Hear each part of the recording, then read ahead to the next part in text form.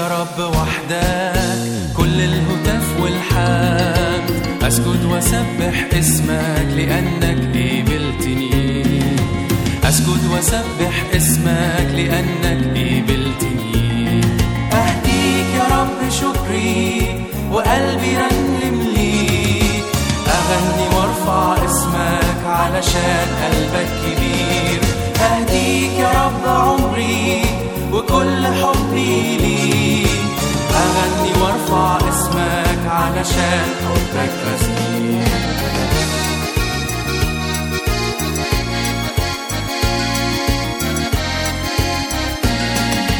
لما كنت في بعدي والشر في قلبي كتير، رفعت عني ذنوبي وادتني قلب جديد، رفعت عني ذنوبي وادتني قلب جديد.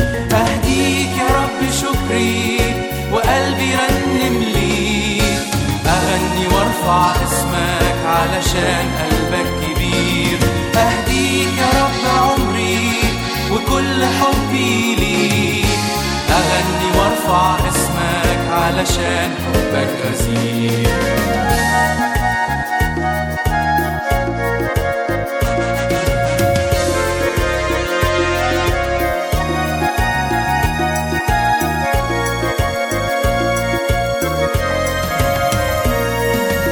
حتى في وقت ضعفي ولما كنت تعبان، ايدك بحنان تداويني وحضنك يضمني، ايدك بحنان تداويني وحضنك يضمني. اهديك يا رب شكري وقلبي رنم ليك، اغني وارفع اسمك علشان قلبك كبير. اهديك يا رب عمري وكل حبي ليك، اغني وارفع اسمك علشان وقلبي رنم ليك علشان قلبك كبير. أهديك يا رب عمري وكل حبي ليك، أغني وارفع اسمك علشان حبك غزير. Hello listening friends, we are glad you joined us. مرحبا بكم أيها الأصدقاء المستمعون، يسعدنا أنكم تستمعون إلينا. And I want to talk to you today about character. وأود أنني أتحدث إليكم اليوم عن الأخلاق. In the old days, character was very important. في الأيام القديمة كانت الأخلاق على جانب كبير من الأهمية. Today, as we get away from God, character is becoming less important. ولكننا اليوم ونحن نبتعد كثيرا عن الله، أصبحت الأخلاق أقل أهمية. I have spent a number of years of studying the area of culture and cultural change. ولقد قضيت سنوات عديدة وأنا أدرس التغيرات التي تحدث في الحضارة. In fact, in those days of academia, في الحقيقة في تلك الأيام التي كنت أدرس فيها دراسات أكاديمية، there was a standard joke كانت هناك نكتة شائعة as to why God never receives tenure at a university. وهي لماذا لا يتولى الله منصبا مهما في الجامعة. There was a saying in the universities that says, publish or perish. هناك مثل معروف في الأوساط الجامعية يقول إما أنك تنشر أو تهلك. Here are some of the reasons why God would never been given a tenure at a university. أقدم بعض الأسباب التي من أجلها لا يمكن أن يقبل الله منصبا في الجامعة. They said that he had only one major publication. فهم يقولون أنه قد ألف كتابا واحدا كبيرا. It was written in Hebrew and in Greek. وقد كتب هذا الكتاب في اللغة العبرانية واللغة اليونانية. And the book had no references. والكتاب لم يكن له مراجع. He wasn't published in prominent journals. ولم ينشر الكتاب في جريدة مرموقة. And some deny the fact that he wrote the book himself. بل إن بعض الناس ينكرون الحقيقة أنه هو الذي كتب الكتاب بنفسه. They say that the scientific community cannot replicate his results. وأكثر من ذلك فهم يقولون أن المجتمع العلمي لا يستطيع أن يكرر كتابا بمثل هذه النتائج. And they said he rarely came to class. فيقولون أنه لم يأتي إلى الفصل الدراسي إلا نادرا. But he often told his students to read his book. ولكنه كثيرا ما كان يطلب من تلاميذه أن يقرأوا كتابه. And that there are some who insisted that his son taught the class. وهناك الكثيرون الذين أصروا على أن ابنه هو الذي علم في ذلك الفصل الدراسي. And that he had to expel his first 2 students. ثم اضطر أنه يطرد أول تلميذين له. Although there were only 10 requirements, most students have failed. ومع أنه كانت هناك فقط 10 وصايا إلا أن معظم التلاميذ قد فشلوا فيها. They said that his office hours were irregular. ويقولون أن ساعات تواجده في مكتبه لم تكن منتظمة. And that he held his classes on a mountain top. وأنه كان يعقد فصله فوق قمة جبل. And it is that class on the mountain top on which I want to talk about. وفي ذلك الفصل الدراسي الذي كان فوق قمة الجبل أود أنني أتحدث إليكم. And we will be discussing this for the next several messages. وسوف نناقش هذه التعليم في ذلك الفصل في الرسائل العديدة القادمة. In his class on the mountain top, في فصله الدراسي الذي عقده فوق قمة الجبل، God's son taught that what is accepted in society might not be God's standards. علم ابن الله أن التعاليم التي كانت مقبولة في المجتمع لم تكن بالضرورة مقبولة من عند الله. And what is acceptable by God might be rejected by society. وما كان مقبولا عند الله ربما كان مرفوضا من المجتمع. What is easily perceptible today is this. ومن الملاحظ اليوم بسهولة We have crossed over the divide that marked the difference between worldly standards and biblical and moral standards. أننا قد تجاوزنا الخط الفاصل الذي يميز الاختلاف بين المستويات العالمية والمستويات الكتابية في موضوع الأخلاق. We see that secular and godless morality is accepted by most people. ونحن نرى الآن أن الأخلاقيات الدنيوية وغير الإلهية أصبحت مقبولة من جانب الأغلبية Around the world, حول العالم كله. people are asking this question. والناس في كل العالم يسألون هذا السؤال.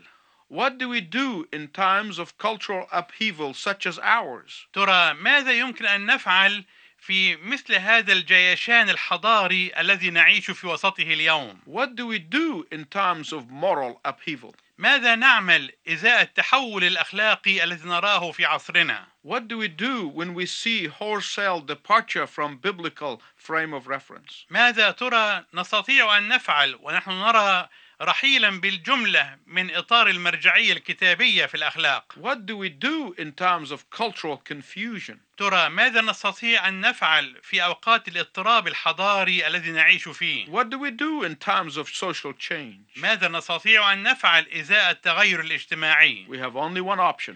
إن أمامنا خيارا واحدا. We are compelled to go back to our anchor.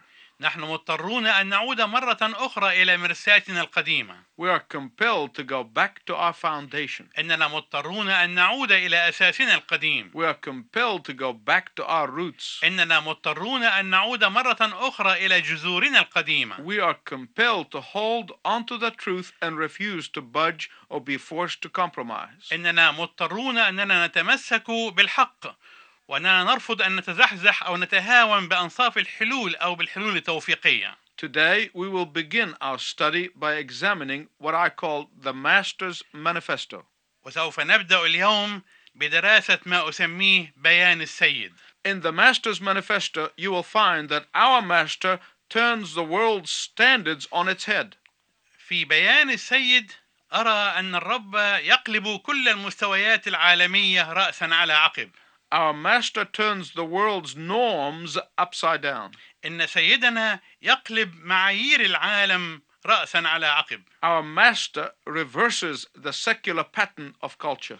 إن سيدنا يعكس النموذج الدنيوي للحضارة. Therefore, ولذلك when the secular culture says, عندما تقول الحضارة الدنيوية happy are you who are proud and aggressive, أنت مغبوط إذا كنت مستكبرا وعدوانيا، for you're going to get your way. لأنك تستطيع أن تشق طريقك. You hear Jesus say, تسمع يسوع يقول: happy are you who are poor in spirit, for you will get the kingdom of heaven. طوبى للمساكين بالروح لأن لهم ملكوت السماوات. When the secular culture says, عندما تقول الحضارة الدنيوية: happy are you who manipulate and scheme, طوبى لكم الذين تناورون وتتآمرون، for yours is the social ladder for climbing, لأنكم بذلك تستطيعون أن تتسلقوا السلم الاجتماعي للترقية. you will hear Jesus say, تسمع يسوع يقول: happy are you who mourn over your sin, for you will be truly comforted. طوبى لكم أيها الحزانة على خطيئتكم لأنكم سوف تتعزون حقا. When the secular culture says, عندما تقول الحضارة الدنيوية: happy are you who don't care upon whom you can step, طوبى لكم أنتم الذين لا تعبؤون بمن سوف تتسلقون عليه، for yours is the road to success, لأن هذا هو الطريق للنجاح. you will hear Jesus say, سوف تسمع يسوع يقول: blessed are the meek, for they will inherit the earth. طوبى للودعاء لأنهم يرثون الأرض. When the secular lords say, عندما يقول السادة الدنيويون: happy is the one who accumulate more possessions, طوبى لأولئك الذين يكتنزون ثروات أكبر، for that makes life worthwhile, لأن هذا يجعل الحياة بالنسبة لهم ذا قيمة. you will hear Jesus say, فإنك سوف تسمع يسوع يقول: blessed are they who hunger and thirst for righteousness, for they shall be filled. طوبى للجياع والعطاش إلى البر لأنهم يشبعون. When the revolutionary pundits say, وعندما يقول النقاد الثورويون: happy are you who are able to get even, for this is mean world, طوبى لكم إذا كنتم تستطيعون الانتقام والثأر لأن هذا عالم وضيع. the Lord Jesus says, فإن الرب يسوع يقول: blessed are the merciful, for they shall obtain mercy. طوبى للرحماء لأنهم يرحمون. When those who say live for today and live for self, وعندما يقول أولئك عش ليومك أو عش لذاتك، you will hear Jesus say, سوف تسمع يسوع يقول: blessed are the pure in heart, for they shall see God. طوبى للأنقياء القلب لأنهم يعاينون الله. When the world says, وعندما يقول العالم: happy are those who stir up trouble and scheme and manipulate and lie, طوبى لأولئك الذين يثيرون المتاعب ويناورون ويتلاعبون ويكيدون، for any selfish cause is a good cause, لأن كل قضية ذاتية أو أنانية قضية تستحق الحياة لأجلها. you will hear Jesus say, سوف تسمع يسوع يقول: blessed are the peacemakers, for they shall be called the children of God. طوبى لصانعي السلام لأنهم أبناء الله يدعون. When Satan's manifesto says, عندما يقول بيان الشيطان: happy are you who stamp out God and his word out of public life, طوبى لكم أنتم الذين تحذفون الله وكتابه من الحياة العامة، for this is how you can destroy Christianity. لأن هذا هو الطريق لتحطيم المسيحية. The Master's manifesto says, فإن بيان السيد يقول: blessed are you when people revile you and persecute you and say all manner of evil against you falsely for my sake. طوبى لكم إذا عيروكم وطردوكم وقالوا عليكم كل كلمة شريرة من أجل كاذبين. In the Master's manifesto, you will discover the source and the nature of the character that the world often talks about but seldom understands. في بيان السيد سوف تكتشف مصدر وطبيعة الأخلاق التي يتحدث العالم عنها كثيرا ولكن الناس قلما يفهمونها. Listen to me very carefully, please. أرجو أنك تنصت إلي بعناية من فضلك. I want to tell you something about the truth. أود أن أقول لك شيئا ما عن الحق. Character cannot be found إن الأخلاق لا يمكن أنها توجد or firmly established in anyone's life أو تنشأ نشأة ثابتة في حياة أي إنسان without a personal relationship with Jesus Christ. دون أن تكون هناك علاقة شخصية مع الرب يسوع Do المسيح. you have a personal relationship with Jesus Christ? هل لك علاقة شخصية مع يسوع المسيح؟ I will invite you to do so today. إنني أدعوك أن تنشأ هذه العلاقة فيك من اليوم. Because you can talk about character all the time. لأنك تستطيع أن تتحدث عن الأخلاق والمبادئ الأخلاقية والفضيلة طوال الوقت. You can talk about morality and its laxity in public life. وتستطيع أن تتحدث كثيرا عن انحلال الفضائل في الحياة العامة. You can talk about all the social ills. وتستطيع أن تتحدث كثيرا عن كل أمراضنا الاجتماعية. But without Jesus Christ, we are putting a band-aid on a gunshot wound. ولكن بدون يسوع المسيح فإننا بمثابة من يضع ضمادة إسعاف فوق جرح بليغ من طلقة بندقية. Without Jesus Christ, بدون يسوع المسيح we are treating cancer with aspirin. كأننا نعالج مرض السرطان بقرص أسبرين. Without Jesus Christ, بدون يسوع المسيح we are putting out a brush fire with a bucket of water. كأننا نحاول أن نطفئ حريقا كبيرة في شجرة كثيفة الأغصان بدلو من الماء. Without Jesus Christ, بدون يسوع المسيح we are draining a flood with a small hose. كأننا نحاول أن نجفف مياه الفيضان بشيء صغير للغاية. Now, to be sure, the crowd to whom Jesus was speaking could not understand everything that he was saying. على وجه التأكيد فإن الجمهور الذي كان يسوع يتحدث إليه لم يكونوا فاهمين كل ما كان يقوله لهم. But as God's Messiah, he had a vision for them. ولكن كمسيح الله كانت له رؤية بالنسبة لهم. He did not only see them the way they were, but the way they could be. إنه لم يرهم فقط كما كانوا ولكنه رآهم كما يمكن أن يكونوا. Isn't that wonderful about the Lord Jesus Christ? أليس هذا عجيبا بالنسبة لربنا يسوع المسيح؟ He did not only see their inability, but he saw their possibility. إنه لم يرى فقط نقائصهم ولكنه رأى أيضا إمكاناتهم وقدراتهم. He did not only see their current condition, but he saw their possible future conduct. إنه لم يرى فقط حالتهم الحاضرة ولكنه رأى أيضا إمكانيات سلوكهم في المستقبل. As the king who rules in the hearts of men and women, وباعتباره الملك الذي يحكم في قلوب الرجال والسيدات، he knew that when his kingdom was established in the life of an individual, it would be established in the life of a family. كان يعلم أن ملكوته عندما ينشأ في حياة الفرد يكون بالتالي قد نشأ في حياة العائلة. When his kingdom established in the life of a family, وعندما ينشأ ملكوته في حياة العائلة it will be established in the life of a community. سينشأ ملكوته في حياة الجماعة. When God's kingdom established in the life of a community, وعندما ينشأ ملكوته في حياة الجماعة it will be established in a society. سينشأ ملكوته أيضا في المجتمع الكبير. Jesus knew لقد علم يسوع that one person plus the Master's manifesto will make a difference. أن شخصا واحدا يتبع بيان السيد سوف يحدث تغييرا شاملا. Because the Master's manifesto tells us that character comes before conduct. لأن بيان السيد يخبرنا أن الأخلاق تأتي قبل السلوك. He tells us that being is more important than doing. إنه يعلمنا أن الكينونة أهم من العمل. Jesus tells us that being spiritual should be more important than ritual.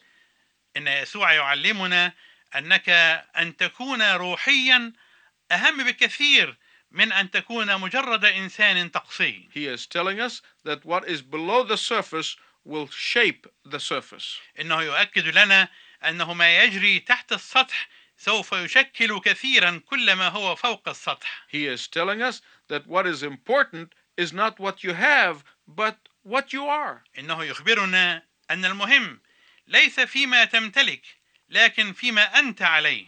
What Jesus is telling us is that what is in the private heart will shape the public life. إن ما يعلمنا إياه يسوع هو أنه ما هو سري داخل القلب هو الذي يشكل الحياة العامة. And that is why what we call the Master's Manifesto is vitally important document. وهذا هو السبب الذي من أجله نسمي بيان السيد وثيقة حيوية هامة. Some of you call it the Beatitudes. بعضكم يسمون بيان السيد التطويبات. Jesus has given us his manifesto, and whenever someone has obeyed it, it has made a difference. إن يسوع قد قدم لنا بيانه وكل من يطيع هذا البيان لابد أن يحدث تغيير هام في حياته. They have changed the world for good and for God. لقد غير هؤلاء الذين تبعوا بيان السيد غيروا العالم للخير ولله. I'll give you one example. أود أنني أقدم لكم مثالا واحدا. William Wilberforce ويليام ويلبرفورس was a British parliamentarian. كان عضوا برلمانيا بريطانيا مهما Several hundred years ago. منذ عدة مئات من السنين. He read the Master's Manifesto قرأ بيان السيد and then single-handedly ended slavery. وعندئذ استطاع بمفرده أن يضع نهاية للعبودية. Then Wilberforce was introduced to the Master's Manifesto through John Wesley. والذي حدث أن ويليام ويلبرفورس وصل إلى بيان السيد عن طريق خدمة جون ويسلي. And just in case you think that I'm talking about big famous names or giant people, listen carefully. وإذا كنت تظن أنني أتحدث عن أناس مشهورين أو عمالقة فإنني أرجو أنك تنصت إلي جيدا. John Wesley was introduced to the Master by a porter. لقد وصل بيان السيد إلى جون ويسلي عن طريق شيال أو حمال.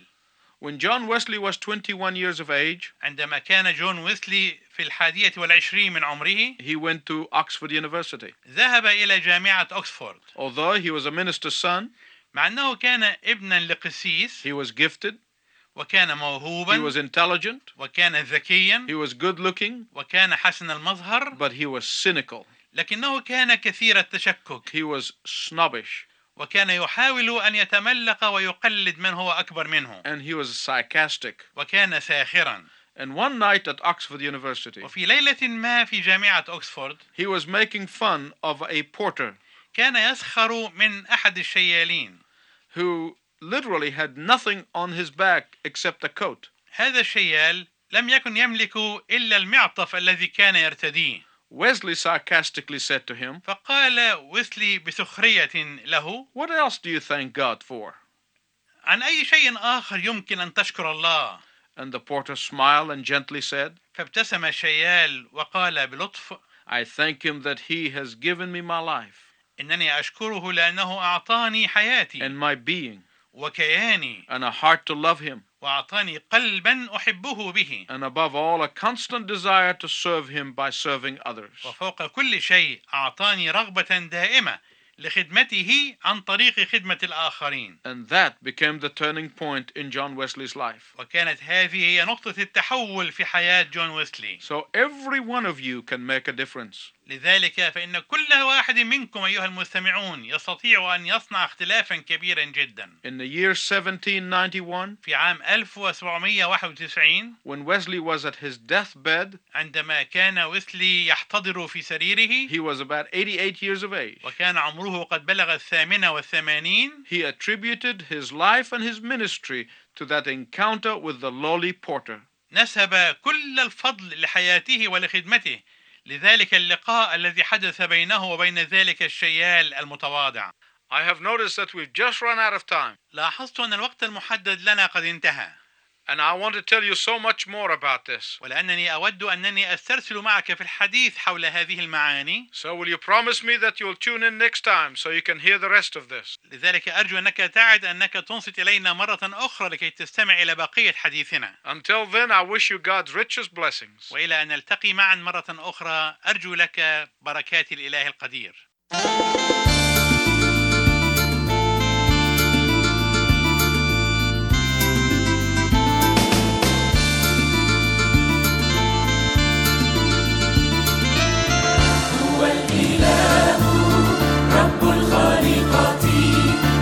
الإله عظيم القدرة ينبوع في القفار وصخرة الأنهار هو الإله المخلص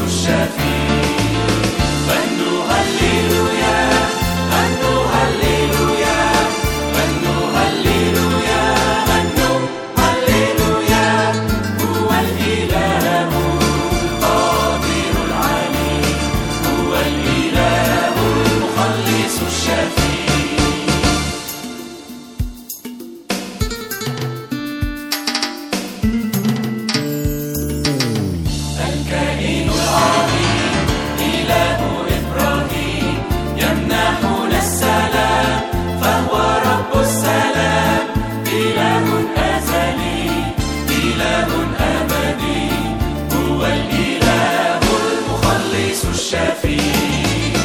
غنوا هللويا، غنوا هللويا، غنوا هللويا، غنوا هللويا. هو الإله القادر العلي، هو الإله المخلص الشافي. عظيم أنت سيدي، ما أعظم أعمالك. عظيم أنت سيدي، ما أعمق أفكارك. كل الخليقة تسمع لأمرك وتخضع. جند السماء يسجد، يهتف يسبح اسمك.